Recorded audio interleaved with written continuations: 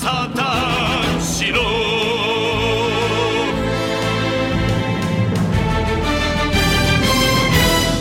Hello,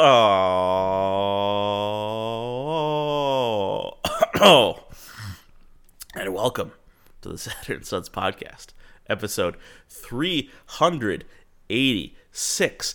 I'm your host, and I've always been your host. There's never been another host. Don't believe the lies. Peter, joined by my co-host, Jake. Only co-host. Feeling the other 385 episodes have been a fever dream. You've been imagining a Kurt. It's actually just the name of our podcast, just episode 385. It's like my new craft beer label.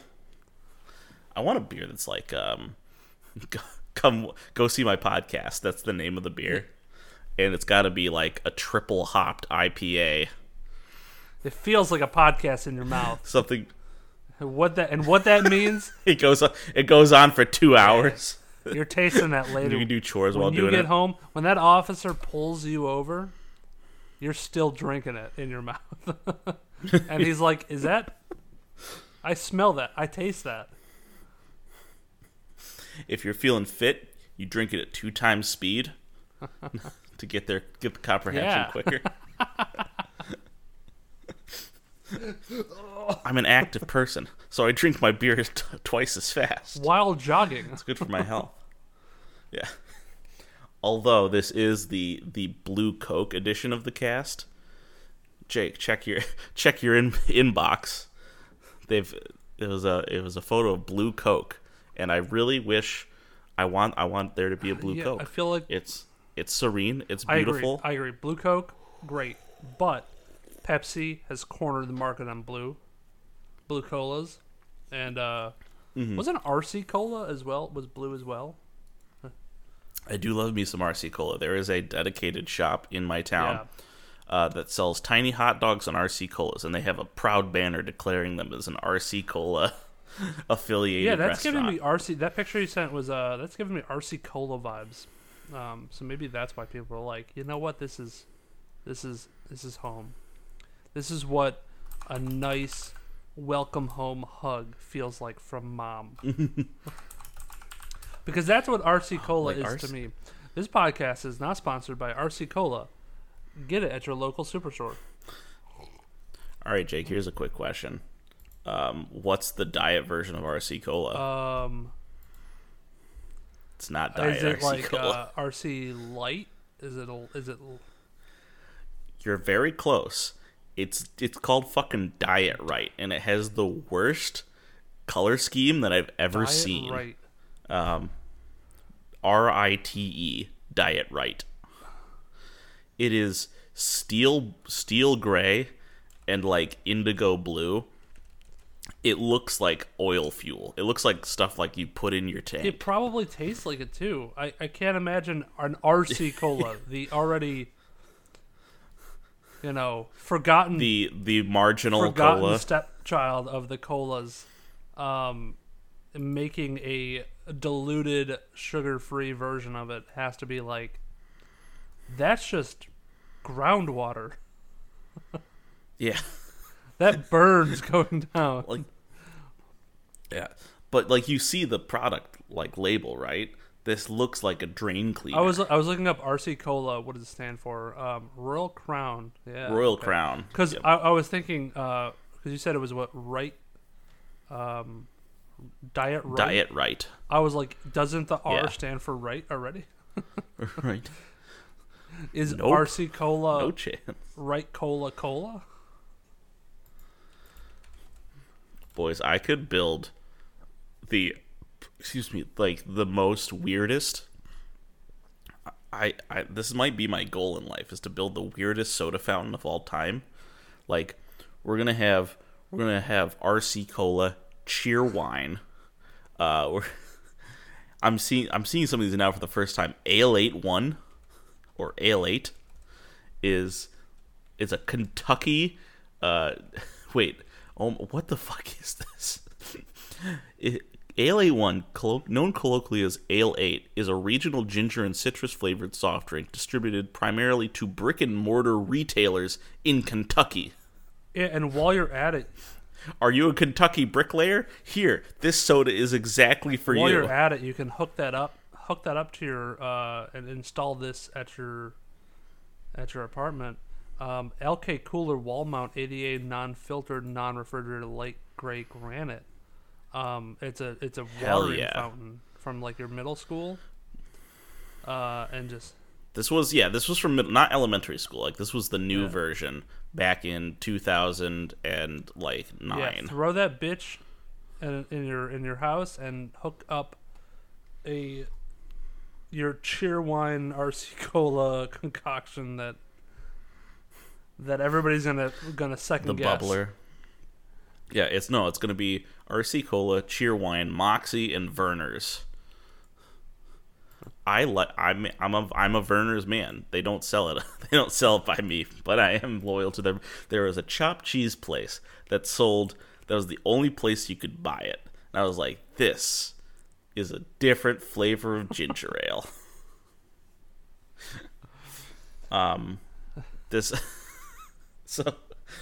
So that's what we're about. That's this what we're week. about, and where we're at. We're coming at you live from some German-Japanese town on the seacoast at a little bakery. Where it all makes sense until you look at the details, and then none of it makes sense. Because there's so much detail, you can't not look at it. It's like, oh god, I now have I did not have opinions before watching this movie. I now have opinions about this movie after watching it. I understand why Kurt's a special case. Our friend Kurt, you've never heard of him. Don't believe the propaganda. He hates this movie with passion. I think because he was like exposed to it in some sort of like black site torture program run by his family. Like 1,000 times. Like he's seen it too much. I've seen it once. Yes. Yeah. No, it was his sister's like favorite movie, so she would have it on all the time. I mean, I get that for being his sister's favorite movie. I can understand that. So having to be not choosing to watch it, but being exposed to it for, and this would be, I guess it would be a movie they would play like on repeat. They would just send it in a loop. Yeah, Kurt's so more of a Princess Mononoke. I think if that was his childhood movie, I think he would like anime a little bit better. But if he fucking hated Kiki's and was forced to watch it, I could understand it getting a little bit grindy. Becoming a problem. Yeah. Especially, did you watch it dub or sub? Because I watched it dub. I watched it on Max, and I looked for dub, and there was no dub. It only gave the Japan and English subtitle. Like, I also watched it on Max, and I found that it just didn't have Japanese version on it. Oh, maybe there were two different listings of. Yes, they were two different movies. Fuck. It wasn't. I know it's very stupid. HBO Fuck Max, you, Max. or Max. God damn it! You are because minimum. It was hard watching it with subtitles because every so often my son likes to make noises and I become concerned, so I have to go deal with that and avert my attention away from the language I can understand. The words on the screen. A couple times I had to go back and read what the fuck happened to make sure Kiki wasn't giving me plot points that were crucial to what was happening next. Turns out that never really happens. Yeah, you don't have to worry about the plot. Really anything consequential. The Kiki's is like Who's Line of Studio Ghibli, where the plot's made up and the dialogue doesn't matter, and in the end it's just a thing they threw together because there was something there, but they forgot about it. I'm kind of interested in the production story. I am too. Of this. Well, I'm like, man, this could be like. I wonder if they did make more. So I'm wondering if there's more to the story. but it's unique. This is unique. I mean, it's like any Studio Ghibli thing. However, this is the most grounded of the Studio Ghibli things that I've seen. You know, and I've seen Howl's Moving Castle and Princess Mononoke, and those are both very spiritual, kind of otherworldly. Oh, yes. Like the Princess Mononoke is all like nature spirits and like feudal Japan, warring nations, finding like industry, and there's a lot of like spirits in the story. Like, that's a heavy part of it. And then Howl's Moving Castle has a lot of like weird creatures in this other spirit world, where this is just like a German town on the coast that witches happen to exist in this world. Yeah. That's it. Yeah. That's it. I laugh only because I think this speaks to Jake's experience with the Studio Ghibli lineup. Jake, there's another movie we should watch another time. It's called Grave of the Fireflies. That one's very down to earth. There's really not much. It's not much magic in that one at all. I think the other one, the other mostly down to earth thing would be Porco Rosso, which is I think the one that interests me the most, because isn't it just about a pig pilot in like World War I or II that is just in a world of humans and nobody cares? Yeah, it's just regular World War I, except one dude has the head of a pig. I think that's awesome. You should have more of that, where it's just the Equalizer, except there's like a dragon just kind of in there. We could tell you like a normal story based in reality, but we gotta have some sort of like weirdness to it. That's what makes it anime. You can't do this in real life. You can't put a head of a pig on a man. Yeah. Well, you can. It just looks weird. Just has different implications. And you might see one of those in a thing called a movie, which has these things before them called trailers, which is weird because trailers means like after, but you put the trailers before. Or crummy previews. cheap housing. Yes. Which these are not. Yes. Although these are just kind of set out haphazardly, like in a trailer park, just sort of. You just gotta kind of wander through and pick through. Dodge the killers here in our segment called Tray Watch, where we check these things out, and we checked out movies like this first one, Argyle. Yeah, that seems to be the talk of the town. The one I've seen the most about, because I think it's being featured on like IMDb as well. And there was a teaser last week. Is that what it was? Or there was another, or earlier this week. Yes, there was a teaser. There was a teaser.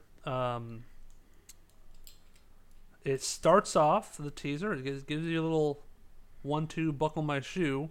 You think it's a secret agent, like, crime movie or some shit like that. And then it turns out it's just a book that somebody is writing. Yeah, like, so yeah, this is kind of an interesting premise. You know, it's kind of like a stranger than fiction kind of setup where the lady writing about, she's doing a spy detective thriller, but she's getting too much right, so they have to, like, too much is like hitting really close to what's actually going on, so the government needs to take her in and like protect her or whatever.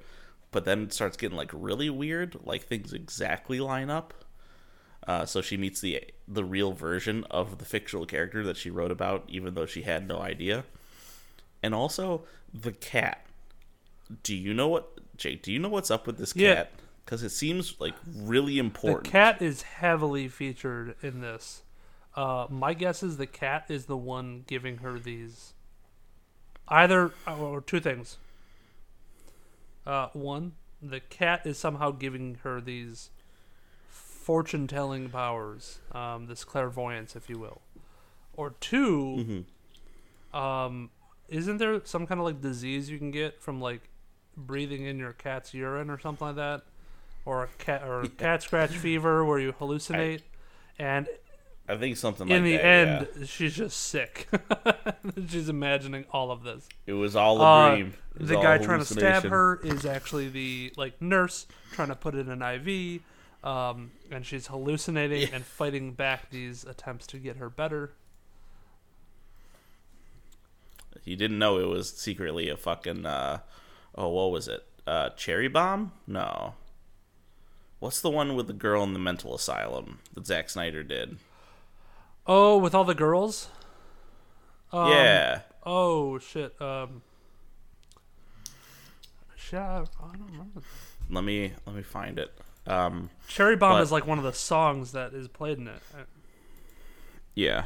Movie with all the girls. Zack Snyder crazy girl movie. But Sucker Punch. That's what it was. Now, it is maybe it's a Sucker Punch thing in the end, but regardless, the cat itself is a really bad CGI. It's a bad CGI cat, and it's gonna be playing a major role in this film. Because they do too much with the and cat. I'm not looking forward to it. You do too much Before, with the it. cat in the backpack with a little dome on it, fine. Cute, love it. That's okay. But Right. then they interact with it too much. You remove the cat. You unpack Which the is cat. hilarious because one of the... Pack that pussy back in the bag. Literally, one of the taglines of this is "Don't let the cat out of the bag," and they let the movie let the cat out of the bag, figuratively and literally, when it came to the CGI. I know writers who use subtext, and they're all cowards. I'm tentatively looking forward to It's got this. a really good cast, Especially if it's something to watch. It's gonna be on Apple TV or whatever the fuck, but it's got a really, really good cast. It's got Henry Cavill, Samuel L. Jackson, Howard. What's her name? Bryce Dallas. Howard. Written by Matthew Vaughn, who's a pretty well-known writer. It's too bad they couldn't spend any money on making the central plot point, the plot crucial item, look nice. So pretty good cast. This was put out 2 days ago. When was the teaser put out? 4 days ago. I'm just wondering if that lined up with the strike and stuff. It's a lot of the new, I don't know.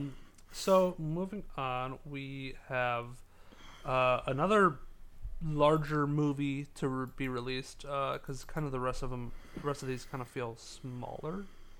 Tiny is movie. Wish. We have a new Disney movie called Wish from Disney Studios. It's not like a Pixar whatever. This is like the new Disney princess kind of movie, new Moana, whatever. And it looks very mid. Yes, it looks like the most powerfully mid movie ever Disney movie ever created. I'm not excited to see this. I don't know who would be excited to see this. I guess goat lovers.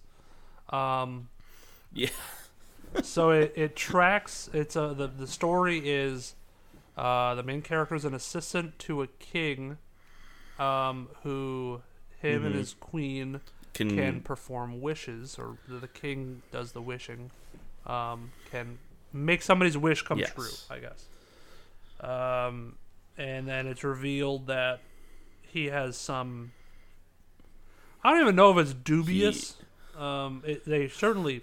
It turns out the male lead is the bad guy because this is a Disney movie made after Frozen. And this is made by the people who made Frozen too. This is by the Moana and Frozen people.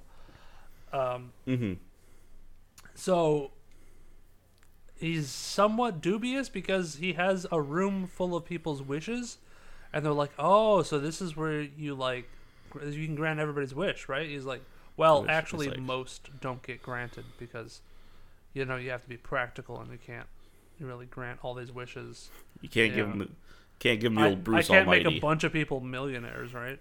But I can make one person a knight. Down to earth wish. And then Great. she gets mad at that. Amazing. I guess. Yeah, I don't. Just can't. She just wants to give everyone their wishes all the time. But then she meets marketable plushie, and insert comedic relief here. Yeah. So also kind of copycat of the Mario stars, right? What are those like? Yes, it looks like a Luma. Yeah. So she meets a Mario Luma, who comes down. It's like the wishing star, and she made a wish on it or something, and it came true. And then it gave her goat the ability, because she has a goat. Remember, she has a goat throughout all this, little baby goat, which is cute.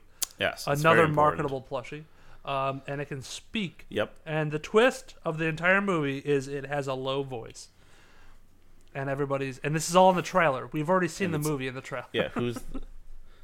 Is it Alan? No, it's not. Who plays the? Is it not Chris Pine? Who plays the goat? Who is the goated actor in this movie? That would be funny if they did that. Secret lie into Space Jam 3. Goat wish. Evil Chris Pine. Oh, I think the king is Chris Pine. Okay, so that must mean that the goat is Alan Tudyk. Yeah. Oh boy. Yeah, I don't really. Can't wait for her Lorcana card. Yeah, is this gonna be Lorcana legal? Is this standard legal in Lorcana? Even though it's a movie. I'm gonna put it in my Rafiki loop sack. No, loop you can't deck. play that card yet. Spoilers! I haven't seen the movie yet. There's a goat.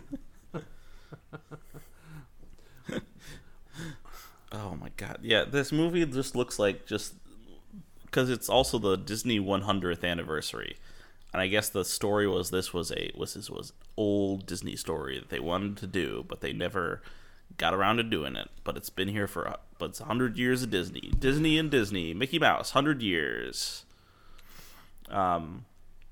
So they made this story, and it's just they've made it as the distillation of they just made every Disney movie.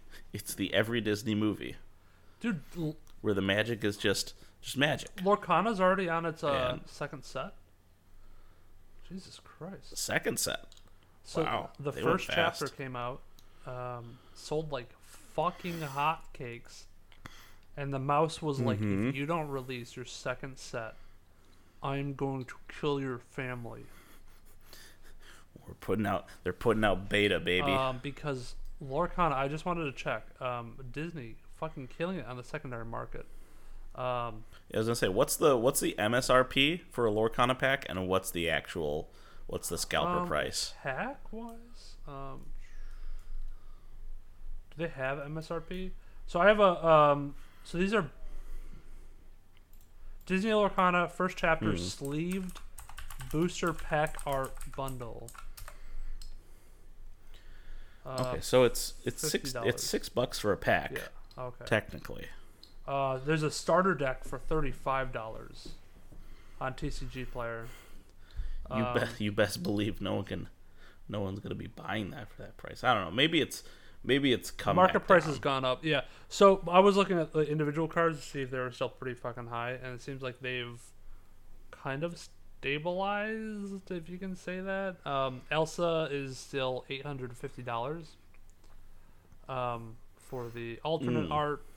Mickey Mouse alternate art is $265, and then Belle is $275. These were, I think, really expensive, but wow, there's a lot of cards that are over $100 actually. Yeah, because Disney heads they just have that money to spend. Yeah, these are people who will take yearly trips to Disney World, which is like, I feel like the company that made these were like definitely, taking a lot of inspo from Captain Ahab, and they were whale hunting like crazy. They're just, I mean, the alternate art in the first set is wild. Can you imagine if like Magic the Gathering, this like, oh, I want people to enjoy my game, it just came out with, well, is it the alternate art Black Lotus though? Yeah, Richie Garf dropping secret hollow ghost rares in alpha. Yeah, so they're kind of going ham with that for their alpha set. So it's they're kind of in a predicament, or will be in a predicament, because they can't keep on doing this. They have to do new shit all the time, and Magic's there now, where they're like, well, is it the alternate art to the alternate art that's the secret hollow ghost rare of the other colored mana crypt? You know, so is it even really worth it? What am I even doing at right. this point? Anyways, we're on Trey Watch, not Card Watch. Wish is a movie that is gonna suck. Set and a movie point. that is I'm also sure. gonna suck, because I don't know how to feel about it, is May December. All of the taglines are like, "This is the best movie since Citizen Kane." 5 out of 5 stars. It's gonna fucking blow your little nuts off. And it's a movie that's gonna make you feel weird. So you don't really know what it's about until like halfway through the trailer. Then you're like, "Oh, this is creepy." Did you see this one? I did not see this because I thought we talked about it already, but the fact that I can't remember what it's about means we probably should talk about it so again. May December, a actress is cast in a movie about a real person in her world or whatever. And okay, like a biopic. It's about a biopic. So she goes to meet this lady to study her and do some, investigate character research. So she's doing this stuff and she's learning about her life, and throughout the trailer, I mean, she knows obviously what this is about, but throughout the trailer you realize she spent some jail time because she met her current boyfriend when she was her teacher, and he was in like 6th grade or maybe higher. I don't know. Like it's about a teacher falling in love with an underage student, getting pregnant because there's a tabloid article that pops up that says "baby behind bars." So the underage kid knocks up the teacher. She goes to jail for it.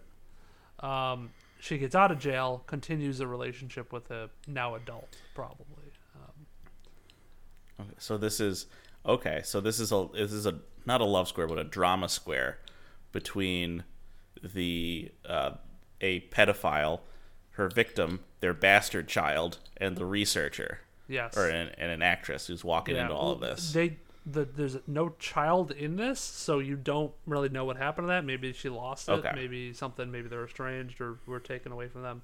Maybe there's a twist in there. To that, because there's like a mention of some twist in this where possibly the actress is having an affair with the guy. I'm not entirely sure. Everybody's talking about this is going to turn into like an Oedipus twist. It's like maybe you're going to be playing your own estranged mother. I hope it's not that. I think that would be a little stupid. Yeah. The biggest tagline comes. Or what do you call it? When they're not taglines, they're like when they're clips from like quotes from articles. Pull quotes. Yeah. So, the best one was from the New York magazine. It says a booby trap of a movie. It makes you feel one thing, then makes you wonder if you should be feeling something entirely different. And that is one of the more accurate pull quotes I've seen in a trailer, because this is gonna go back and forth, I'm sure, between like. It made me feel one way, and then it made me feel another entirely different way. I'm sympathetic towards this love story, but then again, if you think about it, she's fucking a kid. Yeah. And this is that was a verb. This is not a sentence and answer. She was physically fucking a kid. Yeah, the commas are very important on that one. Yeah, this is like a fucking Macron situation, right? You know that story. Did he fuck a kid too? He's married to his Kid? much older teacher Oh, God. that he fucked while he was Oh, in my high God. school. Yeah. Oh, Jesus Christ. I guess it's okay because they're French, right? It's the most Frenchest thing I've ever fucking seen. She is 70 years. Yeah, so she was 40, and they fell in love when he was 15, and she divorced her husband, with whom she had 3 kids, to marry him. Yeah, 25-year difference. Oh.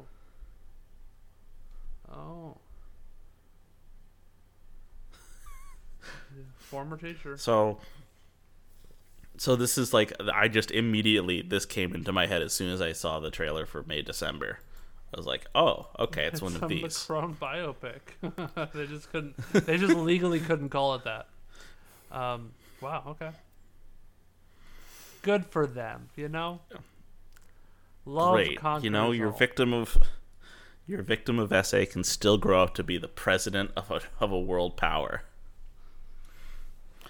I know some people will take contention with that, but by the strict definition, You know, he of the he laws, thought- even leaving out the controversy, that is just, he was by the law a minor, and she was by the law very much not. You know, he probably thought it was a victimless crime, but the real victims are people of France. So, Well, you know they'll be protesting yeah. about it. so that was May, December. And then I think there's one more. Well, we got a Yes. teaser real quick. I don't really know how to talk about this, to be quite honest. We got a teaser for the Toxic Avenger. Oh yes, what's that? Oh, totally fucking forgot that. That was the big one. So we have 2 more. Let's talk about Toxic Avenger. Yeah, so it's only a minute and 26 seconds long, which is seems like a long teaser, but there's really not much content in this. It's like they're just talking about him, about the Toxic Avenger, right. It's somewhat, and swearing. I really kind of like, so this movie, there's 2 parts to this teaser, right? Like you said, one is the news footage in one probably montage talking about it, and then there's an actual scene with him in it. And the TV footage looks better because it looks like a Tim and Eric sketch. Yeah. And if this was like Toxic Avenger in the style of Tim and Eric, awesome show, great job, I would be much more invested. Amazing. Like, as it is, it's fine. It's probably going to be great. But there's the in-person, the back half of this trailer, it has a lot of bad digital gore and like that low budget, trying to be high budget camera style and lighting, set design. So the news segment part of that looks a lot better. So I've been hearing every bits and pieces about like who the cast is going to be for this. So we got Peter Dinklage, Jacob Tremblay, Taylor Page, Julia Davis, Johnny Cohen. Other names are Elijah Wood, Kevin Bacon. And Kevin Bacon. So, decent cast. Really interesting cast. Is Peter Dinklage the Toxic Avenger? That would be amazing. Is he playing he could be playing the character of Winston Goose. Because when they show his silhouette, when he's breaking down like the hostage situation or something with the guys with the big guns, because Lunchtime Terror, Nasty Lads, Nail nickname. This is very like what would it be? Because it's not like, it's a little parody. It's goofy parody almost. Not quite a satire, but like parody horror. Parody very tongue in cheek. Because I mean, he hits the guy's like jaw off, but in the scene where you see the silhouette, the guy looks small. So let me see if it's listed on IMDb. Yeah, it probably is. Oh, that's the old Toxic Avenger. The granddaddy.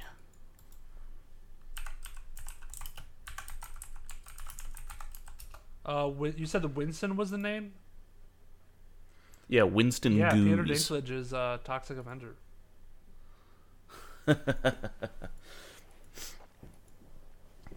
That's amazing. Oh yeah, because there was the Elijah Wood like picture that was released where he looks like the Penguin.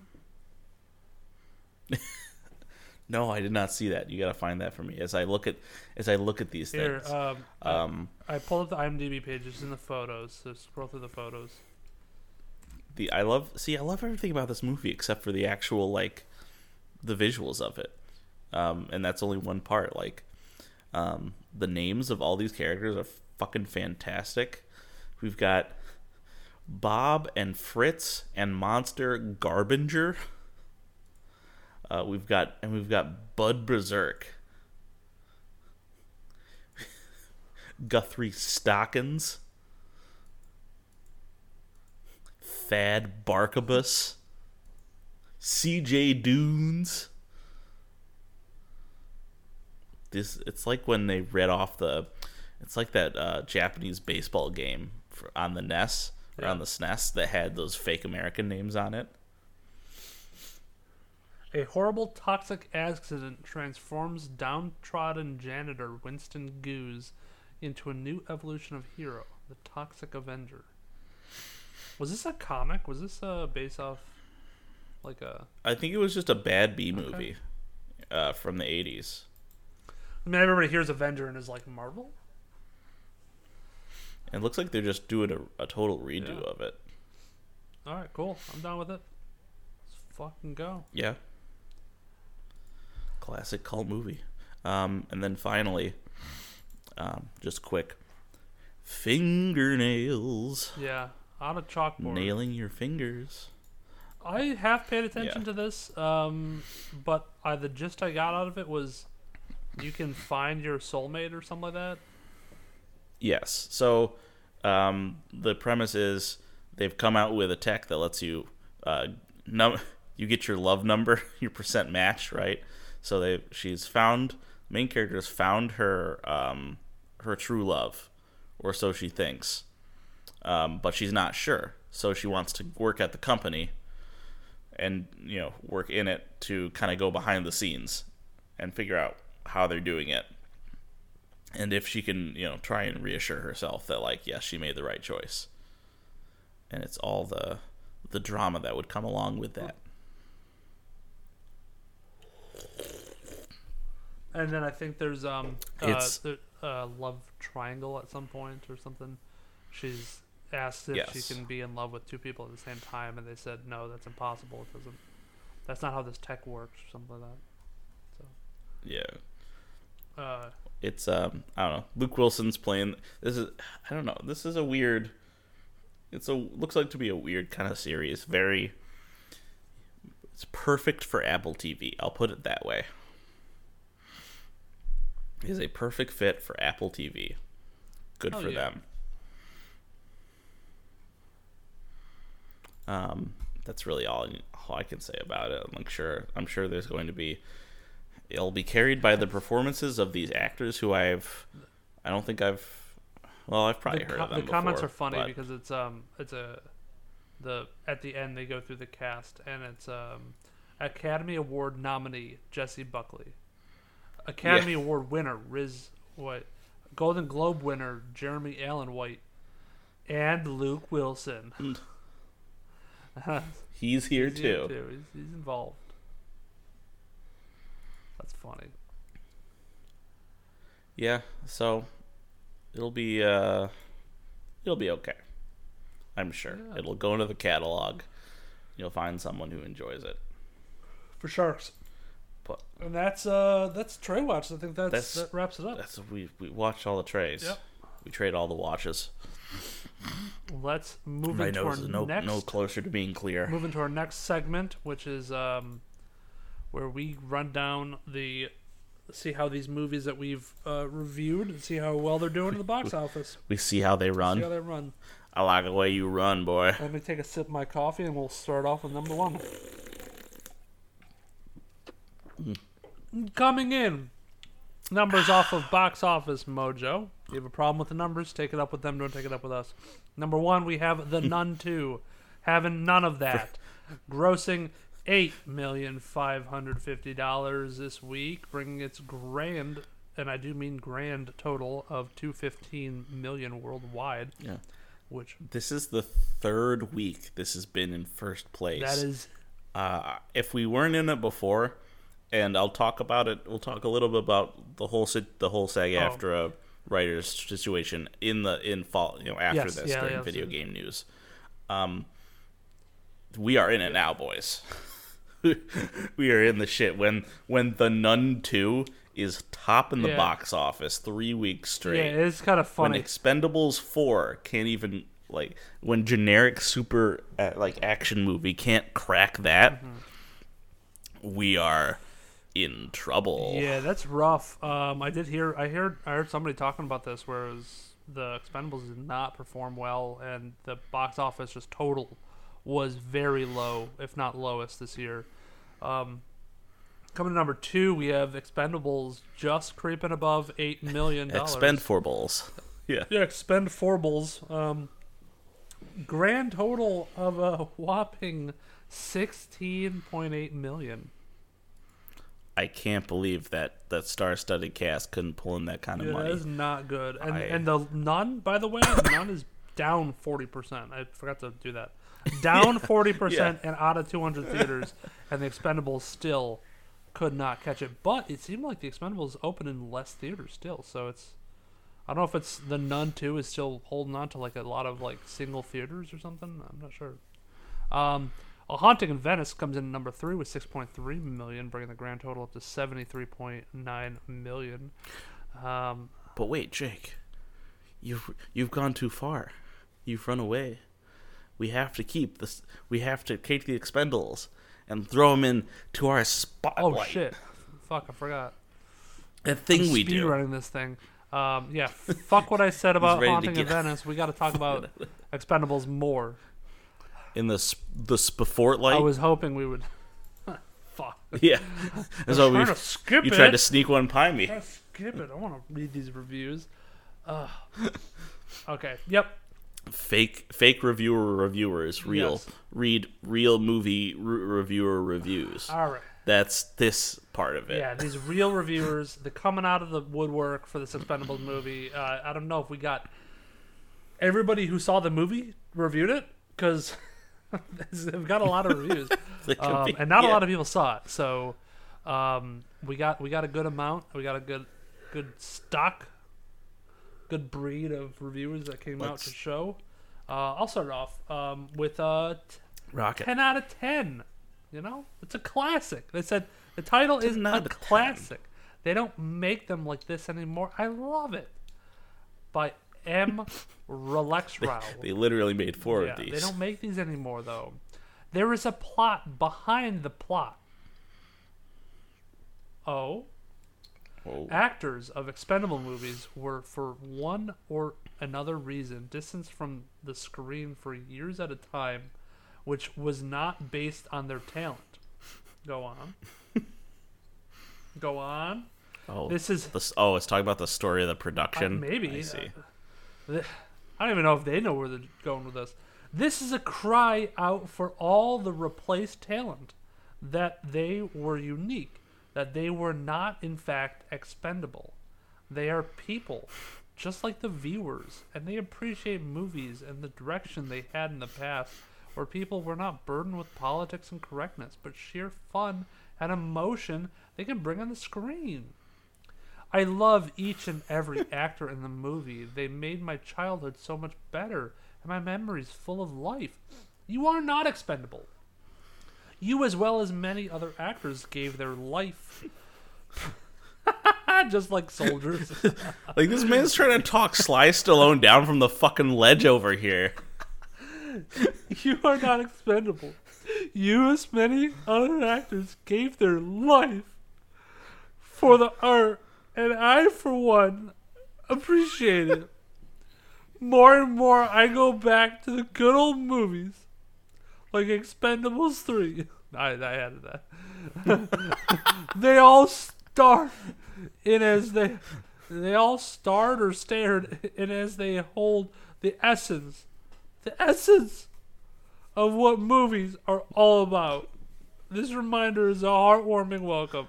31 out of 76 found that helpful. That didn't talk about the movie at all. No. That was just... These old actors. That was just Jordan Peterson. Where did all the men go? Where would we be without men? Roads would be. You're not expendable. You're not. You matter to me. Men are not expendable. Men are not, okay? And you cannot tell me to call you a they them. That is expendable. You know what's not expendable? My pronouns. My pronouns are Sylvester Stallone. Sylvester / Stallone. Oh my fucking god. Oh, that's too good. Oh, can your crappy, stupid 1 out of 10s fucking compete? No. Now I'm regretting I didn't read that as completely Jordan Peterson. Not. Oh, the time will come again. We'll put it in the quiver. Quick draw whenever we need it. All right. Yeah. Okay. So let's go. We got 1 out of 10. I walked out halfway through this absolute mess of an action flick. ... Nicholas Roop says this movie is so tedious and stupid I couldn't take any more. I end up walking out. The action is bad. The acting is bad. The CGI is atrocious. The direction is limp. The story is scattershot and lacking of any sense. This has got to be Sylvester Stallone's worst film so far. Even the unrelenting violence wasn't enough to keep me interested. Yes, there is plenty of violence, blood sprays, and some gore thrown in all over the film. Does any of it make an impact, though? No, not one bit. Could care less that they just decapitated a guy with a light post, or that the bad guy keeps stabbing everyone with pointy sticks. Probably because it's all stuff I have seen before in much better flicks than this. Also, Megan Fox is an abysmal actress. Anytime she is on screen, I was hoping she was the next one to die. I didn't finish the film, nor will I, but I genuinely hope she bites the dust by the end. I think he just means Megan Fox. Not saying anyone else was any better. The only actors here who seemed to care they were in this film were Jason Statham and Iko Uwais. Worst of all is Iko Uwais is an excellent Indonesian actor who probably doesn't know English very well, therefore would have no idea that the lines he's being force-fed are some of the worst, corniest lines written for a villain in a long time. That's a little racist. Overall, an abysmal attempt at revitalizing the franchise that should have been buried after the first one. This is all you got, Sly? Come on. 0 CGI explosions out of 5. 12 out of 14 found that helpful. That's amazing. Oh. All right, I gotta work. Now I gotta work because we had 2 bangers in a row. From Giulio D'Amicone, we've got our 5 out of 10 disappointment. The film's, I can't do a Trump impression, but it really calls for it, you know. So we'll improvise. The film starts well. The scene in which Megan Fox, beautiful, gives a big shriek to the 2 leads, Stallone and Statham, is nice and works as an introductory scene. But when the action starts, Stallone, who probably for reasons of age cannot participate in action scenes anymore, devises a scheme to defile himself, a fake death, in order to reappear only at the end. Thus, the film consists mostly of a series of gunfights between Statham, others, and the many bad guys destined to be exterminated. Too much violence. Moreover, Andy Garcia sets himself up from the start as the usual sneering villain destined for a bad end. 4 out of 8. Nah. But much better than that. we can just throw that out, get that out of the way, because we got this beautiful one from. I gotta gear up for this one. I love this guy. From Do Not Come to the Cinema Depressed. We have Expendables 10 out of 10. Expendables at all emojis omitted, but imagine about 30 or 40 emojis scattered across this entire thing. Oh, bro. Expendables 4 is the number 2 greatest comedy of 2023, just under Meg 2, which is the number 1 greatest comedy of 2023. Just got out of Dolby Cinema screening of Expendables 4. The bike ramp action scene by Jason Statham was such a watch. The hand speed by Ika was insane. What a time to be alive. What this film contains. 1. The action scenes range from decent to good, and also a few great pieces of action and fight choreography. Also, there were some laughably bad edits during some of the action. That's it. Review over. That's all you need to know. The action ranges anywhere from laughably bad to decent to good to great. Okay, more. 2. Some of the dialogue and line delivery is some of the worst I've ever heard. The plot line seemed decent enough for this particular type of film. Until it wasn't, when the plot reveals at the end. 4. The characters were about as deep as a puddle, although Megan Fox and Lash were very easy on the eye to look at, so that was a bonus. Jason Statham was pretty good. Tony Jaa, and Iko had great fight scenes. Sylvester Stallone was fire. 5. Some of the visual effects range anywhere from shockingly bad to decent to great. Boat scene looked great. At times. Overall, that being said, I was entertained throughout the whole thing. From the shockingly bad edits, horrendous dialogue and line delivery, bad to decent to great action, and fight choreography, to social influencer, media influencer party scene. It was just a bunch of entertainment and intentional/unintentional laughs. 4 out of 8 found that helpful. I don't, he doesn't sound like he liked the movie. He thought the movie was bad. I think he just wanted it to be on the 10 out of 10 just to get his review out there. This guy's on the list. I'm putting him on the list. On the list. So now we got a new worst movie of the year, 1 out of 10 by nscoby93.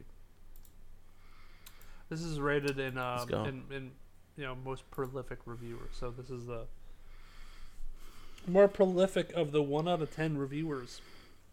I don't know what that means, but he's prolific. He's a hater. He's a professional hater. Just coming off of watching the Expendables trilogy, and I knew that I was in store I can't read this fucking thing. I knew what I was in store for with a 4th installment, but even after having lowered my expectations, nothing could have prepared me for this atrocity. I have seen a lot of bad movies in my day, and I've played a lot of bad video games, but this may very well be the first time in my life where this felt like both. This movie is so bad that I could only describe it as what it is to experience a piss-poor made video game, because that's what this movie is. Piss poor. It's unfinished. It's unpolished. It's bad. It's boring, and it's lazy.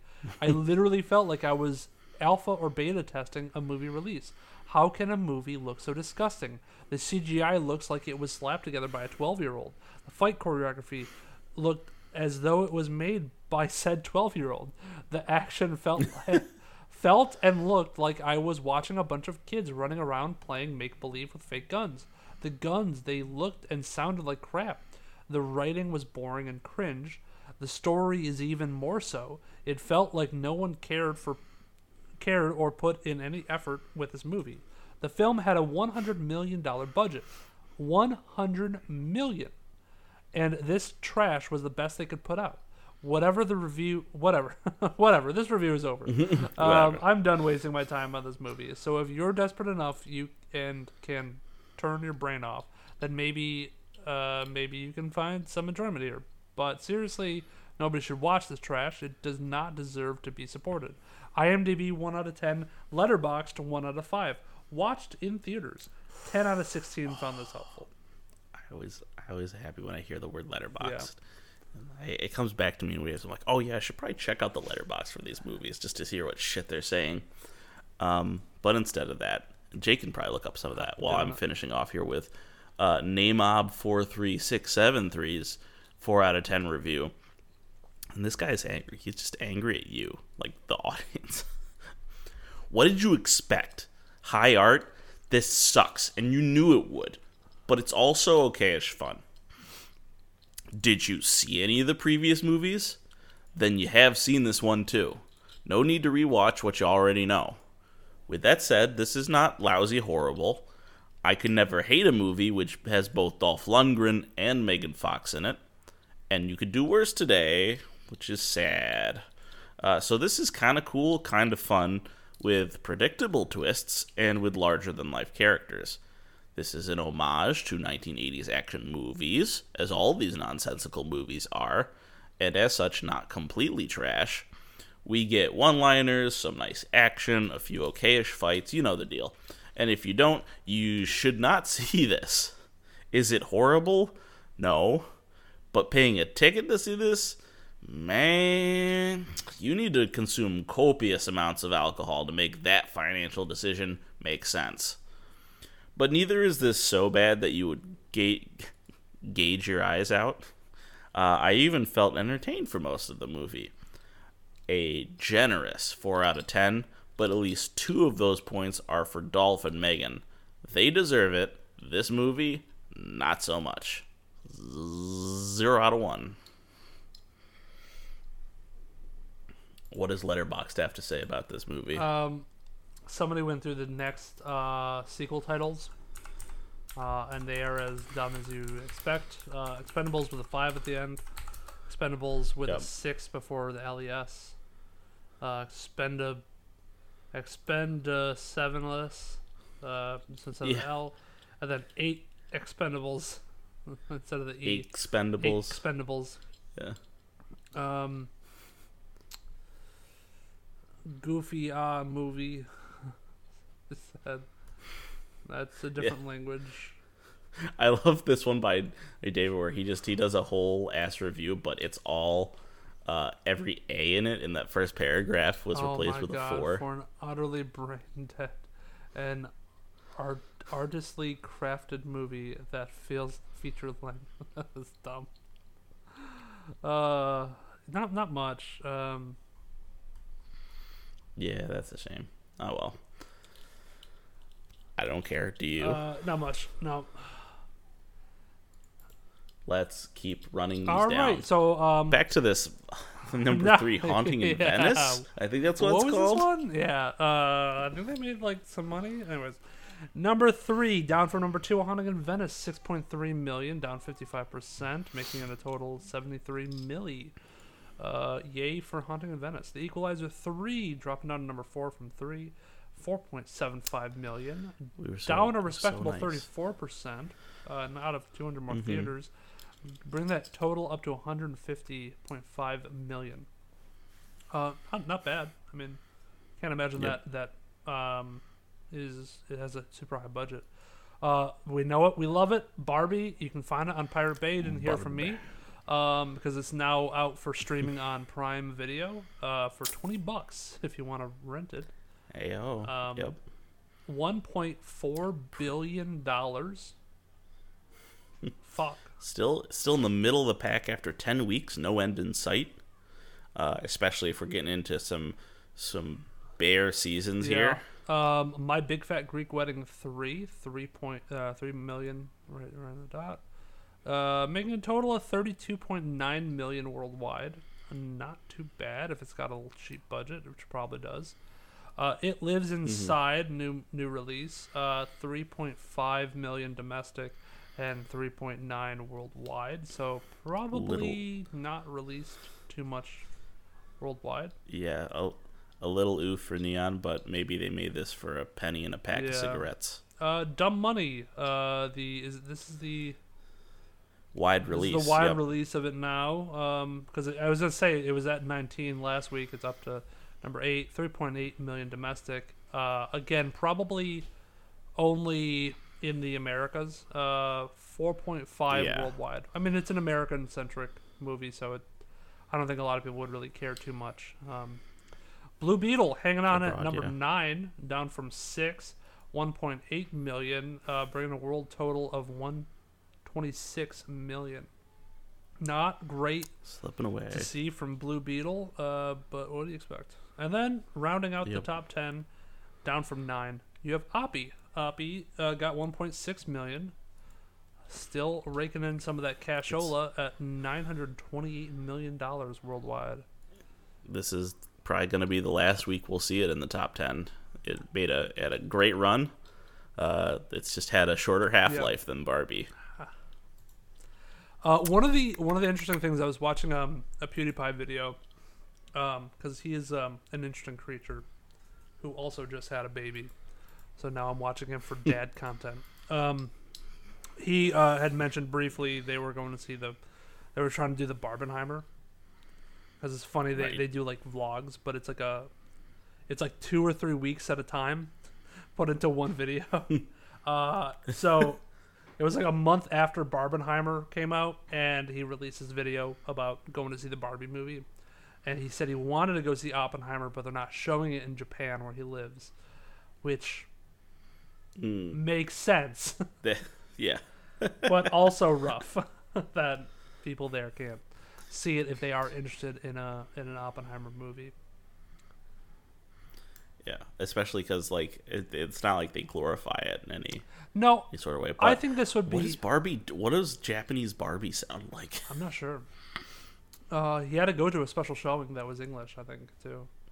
But yeah, it was. It is interesting because it's like they do not glorify it, but I wonder if it'd still be something that'd be tough to watch with the Japanese people, or if they could get around that and be like, yeah, this is, because now we're allied with them, right? So we're on good terms, are we?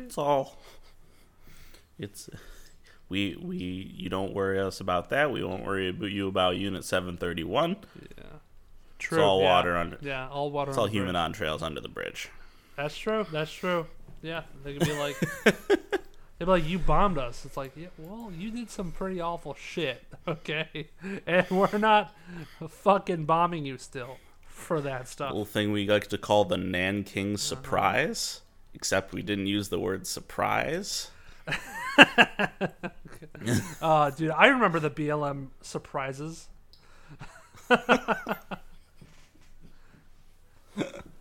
Wait, oh, no, I'm sorry. Why was I thinking riot? Why was I thinking? I was thinking riot. Wrong R word, Jake. Wrong R word. It took me a second. Yes. I'm like, wait, Nanking. I don't remember any Nanking riot. I didn't remember when BLM did those horrible things. When did BLM riot? When did BLM surprise somebody? Jeez. Oh. Yikes. No wonder people don't like. Jesus. It's amazing. I think there's no better way to cap that off and jump right into video game news. Oh wait, hold on. After video game news, yeah, we'll talk about the strike. Okay. Yeah. Well, I mean that's kind of the first story this week. Is we'll put it all together. If you want to talk about it, about the WGA or the SAG-AFTRA extension into into this if one? you don't know, I can do it. I can take it. So I can rock it. The WGA strike has officially ended as of, what was it, Wednesday, Thursday, something like that. Mm-hmm. They reached a deal. There were rumors last week that the strike was coming to an end. They reached a deal, but it didn't get signed officially until like Tuesday, and then Wednesday night they released details on it and said, hey, the strike is coming to an end. It's going to be a couple weeks until people get back into the office, but I think like officially writers can start going back to work like as soon as possible, but they're putting it out to a vote, and it's pretty positively going to be passed. The WGA won hand over fucking fist with this win. Yep. Running through the bullet points that I remember off the top of my head. Minimum wage increase. They got what they wanted. It was like 4 to 5%, which wasn't the biggest deal and not the biggest increase, but they got 4.5%, 5%. They got minimum staffing requirements, which was a huge thing because a lot of the showrunners and producers were trying to limit how many writers they could have on staff, and sometimes eliminating the writers room in general. If a show gets picked, it has to have a writers room. No way around it. That was another win for them. Also with pay is residual payments. So now Netflix and Max and everybody have to release viewing numbers to a confidential third party who will relay that information to WGA, and they will get paid a residual amount for shows that do very good. And there's charts and there's numbers that accounting has to deal with to give you a specific amount. But I do believe it's a good number that is working out. It's not like they're getting like pennies still for residual payments. I think before it didn't matter if your show got 1 million views or 10 views, as long as it hit Netflix and people watched it or something like that, you got paid like a handful of bread to get by. Schmeckles. Yeah, you got paid almost nothing. That was not your primary source of income. Whereas before in the past, residual payments were a good chunk of the people's salary. So when all these writers started moving to streaming platforms because that's where the job was, they got shafted. They got like minimum wage. They probably got a massive pay cut. And now this residual payment, because you expect everybody who's making Stranger Things, even the fucking catering, you expect them to be getting paid well, because they should be making stranger money. Look how much merch, how many seasons, the amount of like big name actors that are in that, and the production value that has gone into Stranger Things and how popular it is. Those have to be hitting so many million views, and everybody should be getting paid a good amount. And I think now the writers are getting a good chunk of that as well. Yes. The other big concession, I believe, was the AI resolution, where you have to, I believe they can't make AI, you can't use a writer's corpus of work in the AI model without crediting them and without their consent. You can't make a movie without, like you said, they have to have a writer's room. So you can't make it all with AI. You can use AI if you want. You just have to get everyone's permission before you do it. So writers can use AI, which is good, because I think everybody's afraid of AI right now. ChatGPT and all that shit is spooky, how good it is. But, there was similar concerns when Photoshop was coming around. They were thinking photographers and artists were going to lose their job because Photoshop, and anybody with knowledge of Photoshop can do just as good of a job, but that wasn't true. It became part of their tool set. Exactly, and I think ChatGPT or AI is going to be like that for the writers' room. That they are going to use ChatGPT as a part of their toolbox to come up with ideas, to come up with stories, and to enhance on them. Because society and technology is moving forward at a rapid rate. I don't think it's smart or prudent to reject the innovations and to try to stop it, because you can't really stop, can't stop a tsunami, right? Right. You can't stop something that's naturally going to occur. Can't stop the beat. Won't stop. But you can try to harness it, and you try to protect yourselves from it. And I think that's what we're doing right now, to where we're just going to use AI to better enhance our situations, our learning, our products, And that's what every industry is kind of shifting towards. Even education. My first assignment for my class was to use ChatGPT and talk about what it came up with and discuss that and like piece through it and kind of extrapolate and analyze what it came up with, because like anybody can search on Google and find an answer. Like that is what people have been doing for a while. ChatGPT just makes that easier to come up with a unique text-based thing. And now we can utilize that, and analyze it, and make us better for it. Yeah. Well, thank you. Do you yield the rest of your time, Senator? Yes. That was like a classic like primary debate answer. I love it. But more, I guess, related to that's all great stuff. Related to video games, also, writer's strike is over, but the SAG-AFTRA strike is still going on, and remember, it is extended to video game acting. So we will be it will affect the games market. Yeah. And it'll do something. Maybe it has something to do with this headline. Epic Games lays off 800 employees. They are laying off roughly 16% of their workforce. Wow. In a statement posted by Tim Sweeney, he explains it was a cost-cutting measure. So that will also include divesting Bandcamp, spinning off Super Awesome into its own company, and okay, so that's what it is. So the people who are working at Epic under Bandcamp and for Super Awesome, they are leaving, or they're going to be their own thing. Interesting. Okay, so it's not. It doesn't look like it's laying off. I don't know, or is it? It's related. Okay, let me actually read the thing. Jesus, sure. Pete. Epic had acquired Super Awesome in 2020. 250 people will be leaving Epic as a result of these divestitures. Okay, so it's layoffs and divesting and spinning off. Couple of things. I'll give it give this the Frank Caliendo. Which is interesting, because John I would have thought Epic Games was doing rather well for themselves, but a lot of very big companies do a lot of work to make it look like they're doing great. I'll do the John Madden. For a while now, we've been spending way more money than we earn, investing in the next evolution of Epic and growing Fortnite as a metaverse-inspired ecosystem for creators.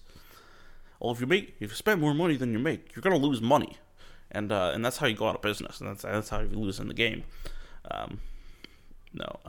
So explains that despite taking steps to reduce costs, such as scaling back on marketing at events, they did not achieve financial stability. Layoffs were the only solution. 2/3 of the team. He states that 2/3 of the terminations comes from team outside of core development, and these departures will not come at the expense of game development. I'm sure.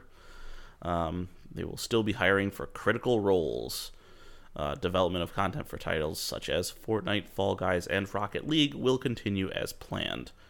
Impacted employees will receive 6 months severance of base pay and 6 months of health care for U.S., Canada, and Brazil. Cool. They can accelerate stock options vesting schedules through the end of 2024, and have 2 more years from today to use those options. Very nice, very nice. Big company meetings scheduled next month to discuss the company's efforts and priorities. These layoffs come just a few weeks after Epic's CCO and Fortnite hit Donald Mustard announced his retirement. Was he found in the library with a candlestick? Yeah, fucking for real. Oh, Don Mustard. He's retiring from Epic. I'm Don Mustard. President CEO. As a result of the loss of Don Mustard, we will now have to lay off 800 employees. He was holding this place together. So one of the other, I don't know if you have any more thing to say about that. No, that was my big one. So I know Kurt probably wanted to be here to talk about this, but I'll take his honor. You take him to town. I'll take him downtown. He sent us this article actually last night or something. Knights of the Old Republic remake is either dead or about to become more powerful than you can possibly imagine. Oh, that's a little bit different. So one thing, I think the article he sent us last night was about, was it Sony?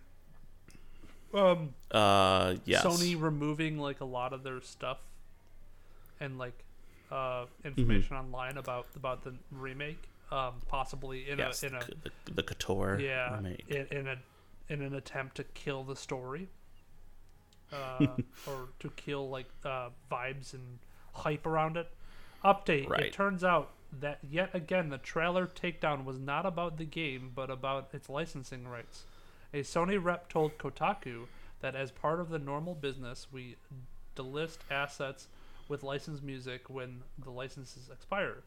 The only music in the trailer is a clip of the Star Wars theme, which is owned by Disney, and it seems odd to me that a teaser for a licensed Star Wars game would be pulled because it has licensed Star Wars music, but I am not a businessman, and so my understanding of how these things work may be flawed or incomplete. Who in fucking accounting didn't pay their fucking Disney bill this month? In any event, doesn't necessarily confirm that KOTOR remake isn't in trouble, but at the very least, this particular incident doesn't mean that it is. It's just business. So yeah, the original story was friends are beginning to worry that we might never see the KOTOR remake at all. It may have made a splash announcement at the 2021 PlayStation Showcase, but it's been hanging on by a thread ever since the Vertical Slice demo. It was delayed indefinitely, and development was moved to an unspecified internal studio at Embracer Group, possibly Aspire parent company Saber Interactive, per Bloomberg report. Yeah, so I guess the summary is you can imagine that them pulling all their Star Wars stuff for KOTOR without giving an explanation would be very disheartening to KOTOR fans. Be like, oh, they're just cutting it again for what reason? This still doesn't inspire confidence. No. That it's like, that they're not like, it doesn't sound like they're actively working on it if they're worrying about like licensing lapsing. Yeah. Like if this was a big project of theirs, they would be, I feel like they would be on top of that shit. Yeah, but hopefully it's just a mistake. And we'll have like a new trailer up or something like that with more stuff to reveal. I think that'd be the best thing they can do right now. Is now that they've removed the trailer, put up a new one with different music or relicense the music, and then put a little bit more information in there to inspire some more hope. Just to say, hey, we're still working on this. Maybe we'll get another one of the next PlayStation Showcase, because we haven't heard about anything this. Well, the last time we heard about it was the 2021 PlayStation Showcase or 2022 or something like that. So maybe there was just a big lapse in like announcement about this that's causing concern. Yeah, I don't know what Sony's been working on in the meantime. I guess they were concerned with like Fallen Jedi first. Could be, yeah. And that did hit the ground with a couple hiccups, so maybe they were trying to resolve that, but that probably sold well too. So it's like, hey, people are still wanting to buy your Star Wars games, so don't stop. Don't worry, they'll buy Star Wars forever. Just put it out. Just like how Cyberpunk is just coming out with more and more stuff. I have not bought this yet, but this Cyberpunk Phantom Liberty, a lot of. It's funny you say that because I've been watching the reaction to Starfield, kind of as in the peripheral. I haven't played it. I don't know what goes on in it. I really don't even know anything aside from that you can pilot a ship and that you can get like space magic. Yeah. But I've heard a lot of the negative complaints at this point in time are that people are like, man, I went back to Cyberpunk and it was like a breath of fresh air. I didn't even realize what I was missing out on. So I listened to a streamer who mostly does politics, but he also games. I'm actually wearing his merch right now. Hassan. Hey. Hassan. Okay. Yeah, not Bernie. But yeah, Hassan. Hassan Piker on the Hassanabi broadcast was playing Starfield, not It wasn't playing it too much on stream because it's a hard game to stream because it's kind of boring. Yeah. That's what I've I've also heard heard. that. I've heard people say they absolutely fucking love it, and then there were some people who were just like, yeah, but it's boring. It's a really fun game, but it's boring. So he played it, and was like really into it for a while, and then he got to there's a world that a lot of the worlds are themed, and one of the planets is cyberpunk themed, and he went to that planet, and it just made him want to go play cyberpunk. And then he put it down and picked up Cyberpunk again for the Phantom Liberty expansion DLC, that was coming out, and got ready for that, and then started playing that more, which is really interesting. Yeah, and I think you're gonna see a lot of that response from people who are on the fence about this game. Yeah, I mean, so CD Projekt Red, good timing. from what I heard, it's a good game, but it's like any other Bethesda game. It's like Skyrim. Yeah. It's there's just a lot of space to do stuff, but there's not a lot of stuff in that space to do. But it's entertaining some people, I guess. It just seems like it's a watered down version of so many different games. No Man's Sky, Dangerous Elite, Skyrim, Aforementioned Cyberpunk. It's like all of these games that did their own niche thing very well, put into a watered down version of it that doesn't really dive deep. Like everybody says, like, yeah, even people who like the game, the story sucks. Like it's not a really good story. But what I want to see is a comparison between this and Outer Worlds. Yeah. Like a head to head.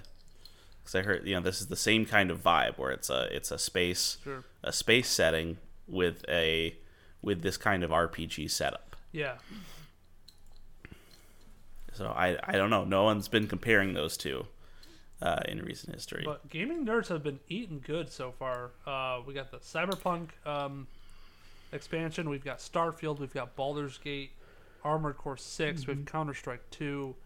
Like, there's a lot of good games on the market right now. So if you're not going out watching movies, you better be in your house playing a video game. Okay? You better be gaming, dog. Gaming. Yeah. Okay? Or you could just be flying around on your broom. Some people like to do that.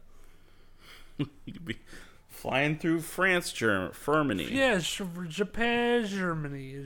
Fjorgeldergenstein. You know? You know what? Yeah, like in Kiki's delivery service. You know what before we talk about any of this, I'm pissed at the window situation. This is my absolute nitpick. So, in the town, in the movie, they open up their windows like this. Yeah. They open like this. Now, there's not one fucking window in Europe that opens like that. I don't know how long that's been the case. But they all open like this. All the European ones? Some of them have the double hinge set up, but they all that's the one thing I've heard about Europe is that all their windows they pop open from the bottom. Huh. Interesting. So I saw them like, you're a fake. You're a fraudster, Miyazaki. He's going based off vibes. And the vibe of Europe was double shuttered, open up like this. The classic pose. That's the fucking princess, the birds alight on your hands. Yeah. He's trying to harness that inner Disney that Miyazaki has. Yeah. His little Disney. Little Disney. Yeah. And this is a little Disney. No, this is... Well, actually, originally panned... I'm looking up trivia already. Just diving into it. Originally panned by fans for the original Japanese version, Disney later re-released a second version of their English dub, unlike the original 1998 dubbing. This 2010 revision has gone back and removed several ad-libbed lines from American sound effects and added soundtracks, and several comedic lines added by Phil Hartman. Oh, interesting. I don't know which one I watched in that case, but I do remember that that is one thing of my watch was that the English voice acting was not great. Yeah. He was not great in this. Everyone has that early, like, they didn't figure out how to do voice acting yet, or like this was a weird, this is like when this and Spirited Away came out, and they're like, this is most of white America's introduction to like anime.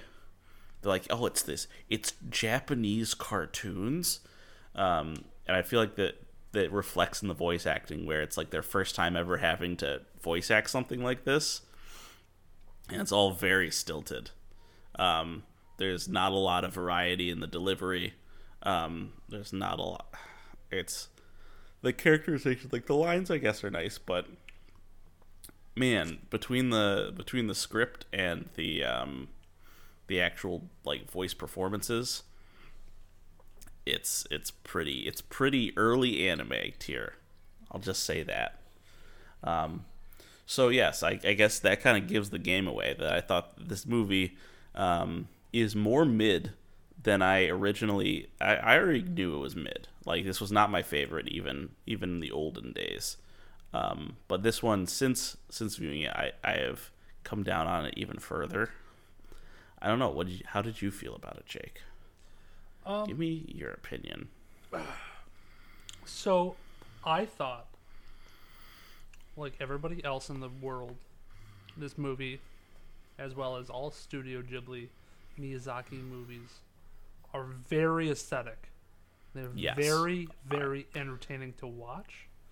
In terms of, I am attracted to the colors and the detail and the background, the effects. One of the things that anime can do very well, or very bad, is like food and making the food. Yep. If the food doesn't look absolutely bussing, might not be a great movie. Your anime ain't making any mussin'. So and Miyazaki does a great job with making the food look pretty good. He's not like there have been recent animes where it's all about food, and the food looks, oh my god, where do I get that? Like, but like, what was it, like Cooking Wars or something like that? Yeah, something like that. Yeah, where it's like they do but that's like more on the focus of also like the chopping and like the preparation of the food. Where this is like there's a little bit of that, but it's more the baking process, and the food just does look good. And that's a big part of like culture as well. Just in general, like any place has really focuses on the food, and if you can get that detail right, it really brings the movie to life. So I think this does a good job at that. This does a good job at just general background and having unique characters. Each character had a unique point, and I saw this as I saw the G rating and I was like, oh, it's a kids movie, because I didn't really know like who this was for. So I'm like, oh, maybe this is made for kids. Is it going to be kind of like bland? And like have this simple, whimsical girl goes off on her own, but it's a little bit more than that. And I think this is where like the Japanese culture comes into play, because they do have a big prominence on like adolescent independence and kind of going out. It's the same vibe as Pokemon. Hey, you're 10 years old. Exactly. Time to go leave home. So Kiki is 13 years old, and she's sent out, and she has there's this custom in her house where when you're 13, you go out for a year and train as a witch. You go find a town and like reside there. And I'm thinking, where's she getting the money for rent? Isn't she concerned about being attacked? But she was very independent. She was like, she has to fly, so she shouldn't really be afraid of too much. She has strong farm girl energy. Yeah.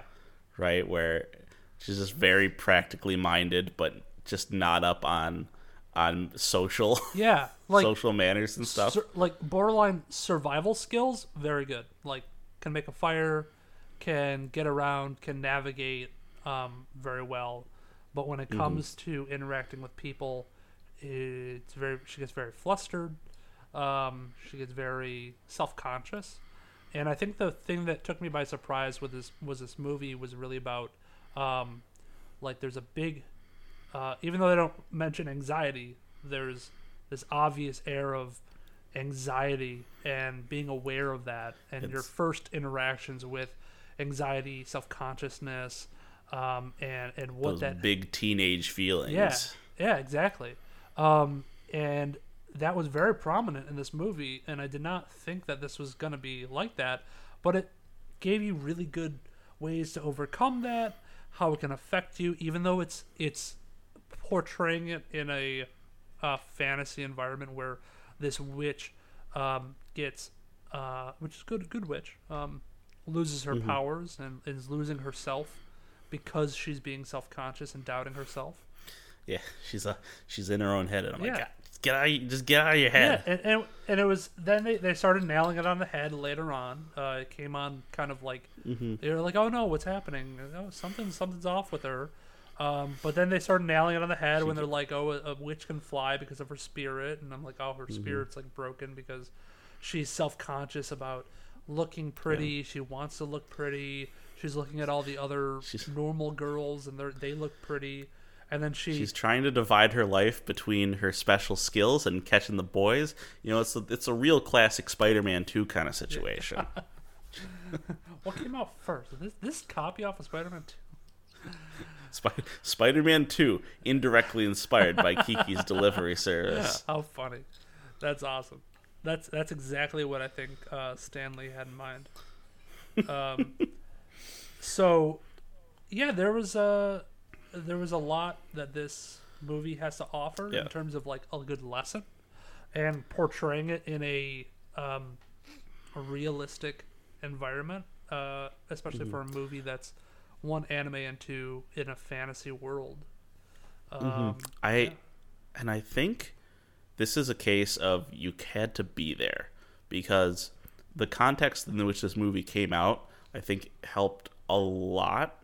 Like, so this came out during the Ghibli fucking push, right? That late 90s, early 2000s span of about a decade, in which they put out just a huge number of really good works. And if you were, like, and this is really about, like, you know, that kind of teenage kind of vibe, you know, becoming a teenager and growing into young adulthood. And so if you're a teenager during that time, as we were, or we were youngsters, those are some things that can really resonate.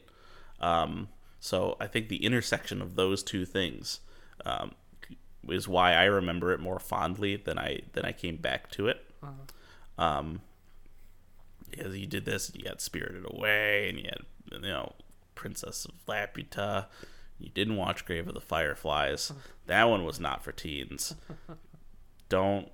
I know I joked about it, Jake, but you gotta know what you're getting into with that one. That one's pretty rough. Which one is that one? Grave of the Fireflies. So whereas, you know, Kiki's Delivery Service is about a cute young witch trying to, you know, she's making a little delivery and she's like helping out at the bakery, and My Neighbor Totoro is about the funny little cats who turn into a bus and it's all fuzzy and they go in the tree and stuff. Grave of the Fireflies is about war orphans in World War II. That's more like and like it. Starving. That's more like it. Yeah. That's what I want. And it sucks. It sucks so much. So in a good way. Yeah. So there's a couple things now that I'm done glazing the movie. There's a couple things that I had an issue with this movie because it's definitely not without its faults. But no movie is. But and I don't know if maybe this is just the Miyazaki style, but I do enjoy a movie where they don't take the time to over-explain and give a bunch of exposition. Yeah, the beginning of this movie, it just starts off with, like, I'm a witch. I have a daughter that's also a witch. She's not as witchy as me. I never had time for her. Yeah. Cat's in the cradle with the silver spoon. And she's going to leave tonight. Just out of nowhere. It's full moon. Right. Weather's good. Time to leave. I'm 13. I gotta go. Here's your initial home setting. We're gone in 10 minutes. You're never going to see it again for the rest of the movie. Never going to see it. There was talk about writing. There was talk about getting a training. There was talk about your special talent. but the only witchy thing she does is fly. Right. So I'm thinking, I'm like, she's not that magical. What is her special talent? Is her special talent just helping people? If so, It's okay, all right. okay. And then it kind of just abruptly ends at the end. She Yes. has the climax of spoiler territory. She So saved- she has a climax of the blimp crashing with her friend on it, and she's Well, she has the teenage hot and cold romance with the boy, yes. and she's With- being a total fucking tsundere. But her Tsundere.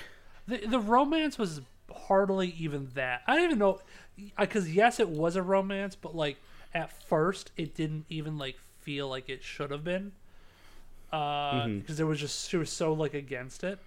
But then I guess Yeah. the guy was just super into her, or super. I think he was fascinated with the fact that she could fly, and he had the obsession with like flying his bike. But then there's that increases. They're interested more. I guess there was just a lot of like plot threads that came up and then just kind of felt left unattended to. Yes, I was gonna say that. The thing that got me on watching this was the pacing, and kind of the structure, where they just kind of roll from one scene to the next, like not even like a line, not even like a transitional line of dialogue. They'll just be like, "Oh, hey, I'm gonna go now. Watch me. Let's go." Like at the end when she loses her powers or whatever, and she's talking to her artist friend. Yeah. And artist is like, "Yeah, you should like take a rest, and you should go and like help me paint some time. How about right now? Let's go right now." And they immediately just jet the fuck off to the forest for the next scene. You know what's kind of funny is it's kind of like a training like arc of like an anime. Yeah, And she just abruptly leaves to go train in the woods with an artist to hone her skills. That's what it kind of felt like, where she's left all that shit behind, regain her powers, and come back as strong as ever. Not really strong yeah. as ever. That But, like, literally is it. She broke her broom. She never really repaired her broom, and she never had time to. They never like finished that thread. I mean, I guess they didn't necessarily need to show it, but and now I'm thinking about like It doesn't. broom physics. The parts I'm don't like, stick together. and I'm thinking like broom physics. I'm like, well, can it be any broom? Can it be a mop? Do brooms have What about a personalities? broom? Yeah. Do the bigger bristles mean that it's a better flying broom? Because the broom she was on was really unstable. Yeah. Stupid little push broom. It's no Nimbus 2000. Yeah. Yeah, like this is definitely one of those movies where the more you ask questions, the more it really falls apart.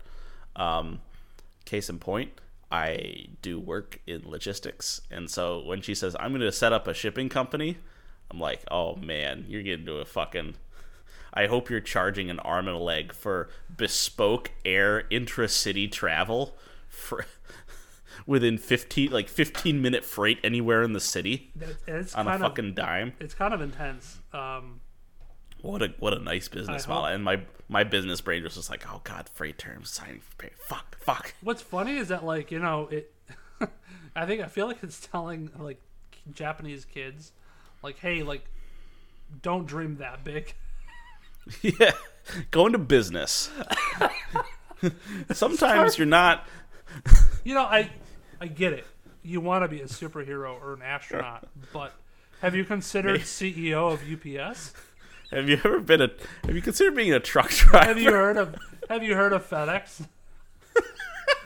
Man, you Yo, wait. No, they don't have Japan. They don't have FedEx in Japan. courier No, service. you know what they do have? They have fucking DHL. And I know that DHL. because I currently have a bottle of Suntory melon syrup sitting in my fucking fridge, because you can't buy melon syrup that isn't fucking Midori anywhere in the States. And I wanted to make myself a melon cream soda, because I had a fucking wee breakdown, and I'm like, I need my Japanese melon cream soda drink.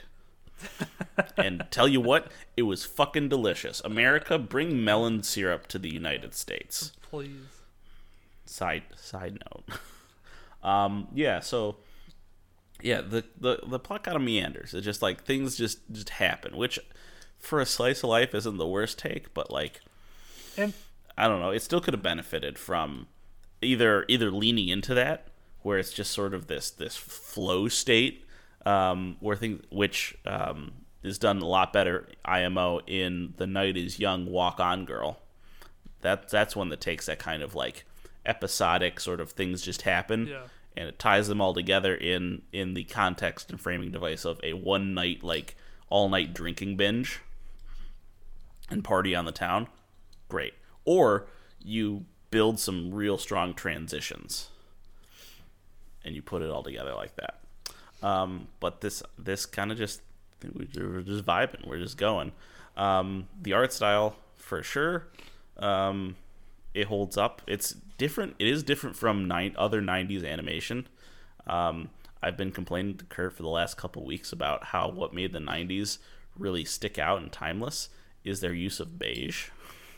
Is an important part of the 90s aesthetic, and the 90s zeitgeist is the cultures, the color beige, the culture surrounding beige, the spiritual implications of beige. It was a not often discussed but still very important part. But this is different from that. The color choice here, I love it. I do really enjoy the color choice. Did you notice? Now I'm just throwing stuff out. Did you notice in the beginning scene they had those clouds in that opening shot moving, like zooming by on their own individual animation planes, and really well animated. They're sliding by, and then never again for the rest of the movie do we see cloud movement, or at least not emphasized. Oh, that was good. Side note, not related to that. Here's where maybe the movie could have done a little bit more explainers. Mm-hmm. So there's a spoiler section in the IMDb page talking about Gigi, the cat. So the cat is really interesting, and the cat can talk to Kiki. Kiki and Gigi have a really interesting relationship. They have a cool relationship. I like it. I like that. Salem from Sabrina the Teenage Witch. Yeah, it's perfect. I was saying it's like the Japanese Sabrina the Teenage Witch. So this is not mentioned, and I don't know why it's not mentioned. It's apparently mentioned in the book, but towards the end of the movie, she gets her powers back, right? But Gigi doesn't talk. Gigi still meows. I thought that was weird. I did take note of that. I was like, yes. I thought it would have been a better indicator of like she got her powers back that she can talk to Gigi. Right, but maybe Gigi just moved on with his life. Well, did you already know that? No, I just assumed that because like that was his arc. Was like he found a hot chick, yeah, and fucked her. that was his entire arc, and he basically said, fuck you, I'm out. I have my own life now. I'll hang around, but I have a family to take care of. So this IMDb snippet thing says towards the end of the film, Gigi doesn't speak in human words to Kiki anymore because they grew up, and I think they mean they by plural. Both Kiki and Gigi grew up. Like they're not kids anymore. Not because she lost her power. So I'm wondering if that also broke her spirit when she realized that Gigi wasn't speaking to her anymore. She didn't realize that she was growing up and that Gigi was growing up. In the original book, it's explained that a witch girl and a black cat are raised together from infancy, and that's why they can talk to each other. Kiki's mom never talks with Gigi directly. They can talk to each other because they're a close relationship rather than magic itself. A cat being able to live so long could be magic, though. So Miyazaki made Gigi unable to talk to Kiki even after she regained her power to show that Kiki has grown and doesn't need her other self anymore. Man, that's like altogether that is such an arc. Like, yeah. I lost my powers because life became fucking tough. I had to grow up. Yeah, she grew up. She had that really intense scene with the artist about, sometimes I'm not able. I have art block. I have not writer's block, but art block. I can't paint anymore. I had to find myself in order to regain my ability to paint what I thought was good, that I liked. I could see myself in my art. And the same thing was for And the same thing can be applied to anything. That's why I think they chose witchcraft. Yeah. Yeah. And side note about that scene, just about that whole arc. They talk about this painting, and she shows that painting. This is what I was working on. And it's kind of funny because that was an actual painting created by like a middle school for the handicapped in Japan. I think they probably like won a contest or something. Yeah, their art.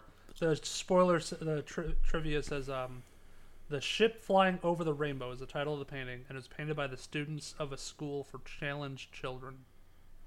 Which makes it fucking funnier and is a classic Miyazaki move when he has the artist lady go, "Yeah, but the face kind of looks shitty. I gotta work on that."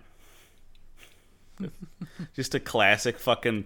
like, yes, you fucking would do that. Hayao, I disowned my son, Miyazaki. Just a quick thing. Definitely not intentional, but that's just how I read it, and it's funny. I like the climax. It's a good way to put action into a otherwise not action-based movie. It puts a little excitement in there. Yeah, there's no villain really. There's just it's a PvE kind of situation. It's player versus environment. Well, it's that last scene hinges on her, if you want to talk about thematically, it's her reaching out to Tombo and forming that connection. The power of friendship saves the day. Yeah. That's how she gets her powers back. That's how Stella gets her groove back. And they hang and they get saved, and that's the movie. Yeah. And then it just ends. Yeah. It kind of does abruptly end, but it's I think it's a good ending to it. There might be a couple things that you could probably add on there. Maybe there's 10 minutes, 15 minutes of this movie that could have been added into it for context or resolution. Although you have the wiki article up, right? I think it said somewhere that it was one of the highest production budget animated movies at the time. It was like $6 million production budget, which today's numbers, that's diddly squat. I'm just looking at trivia. I didn't see. I think I have it with me here. We're talking about like where it's located. The story takes place in alternative 1950s Europe, where World War I and World War II never happened. Fictional city of Kokoro, on the side of the shore. It's my heart in Japanese. It means heart. Oh. Or no, Mikokoro. Kokoro. Heart of the sea. Oh, Kokoro. Yeah, that's heart. It says it's on the shores of the Mediterranean and the other on the Baltic Sea. Because I was like, I saw a lot of German stuff, and then I saw like Japanese lettering. I'm like, where is this? It's everywhere. And why are there people in 80s clothes with 60s buses and 1850s buildings? Just mash it all together. What looks good looks good. Yeah. So it's a fine little story, a little meandering. And I don't think it comes off as well today, unless I guess if you're watching all of that stuff at the same time, which is what they did this summer. They had the Summer of Ghibli, where every week you watched a new Studio Ghibli movie. Like, I think in that whatchamacallit, in that context, that really makes sense. Yeah. I'm looking at some of the awards this thing has won. At 12th Anime Grand Prix, Minichi, Golden Cross Award, Movies Days. These are a bunch of Japanese awards, and the last one, with Hayao Miyazaki winning Best Director at the 7th Annual Money Making Directors Awards. I guess that would be like that's just a bad translation. I feel like that's probably the professional versus amateur directors awards. Yeah. But nevertheless, yeah. That's how I would see it. I would watch this in a binge. Like, you watch it if you're going through all the Ghibli movies, you watch this one too, on its own, with a young kid. I guess it could work. Yeah. But. Yeah, otherwise I wouldn't necessarily come back to this. It's a one and done watch, yeah. Unless you have a kid who wants to check out some anime, yeah. Or if you have a sister who wants to watch it endlessly on repeat because it like spoke to her. Yeah. But that's That was But if you're not, then that's it. That was Kiki's delivery service. Delivered to you via podcast. All right. It flies over the airwaves just as we're about to send this flying over the airwaves. Because that's it for this episode of the podcast, episode 386. You can find us wherever podcasts are sold for free, wherever in the bootleg bottle of gin that smuggler sent you. You can find us there.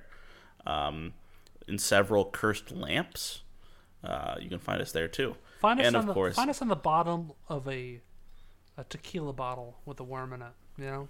Yes, absolutely. Find us in Oktoberfest because that's about where I'm headed next after this one. Shit, boy. We'll see. But otherwise, be well, stay safe, and party like it's 1995. Peace. Bye-bye.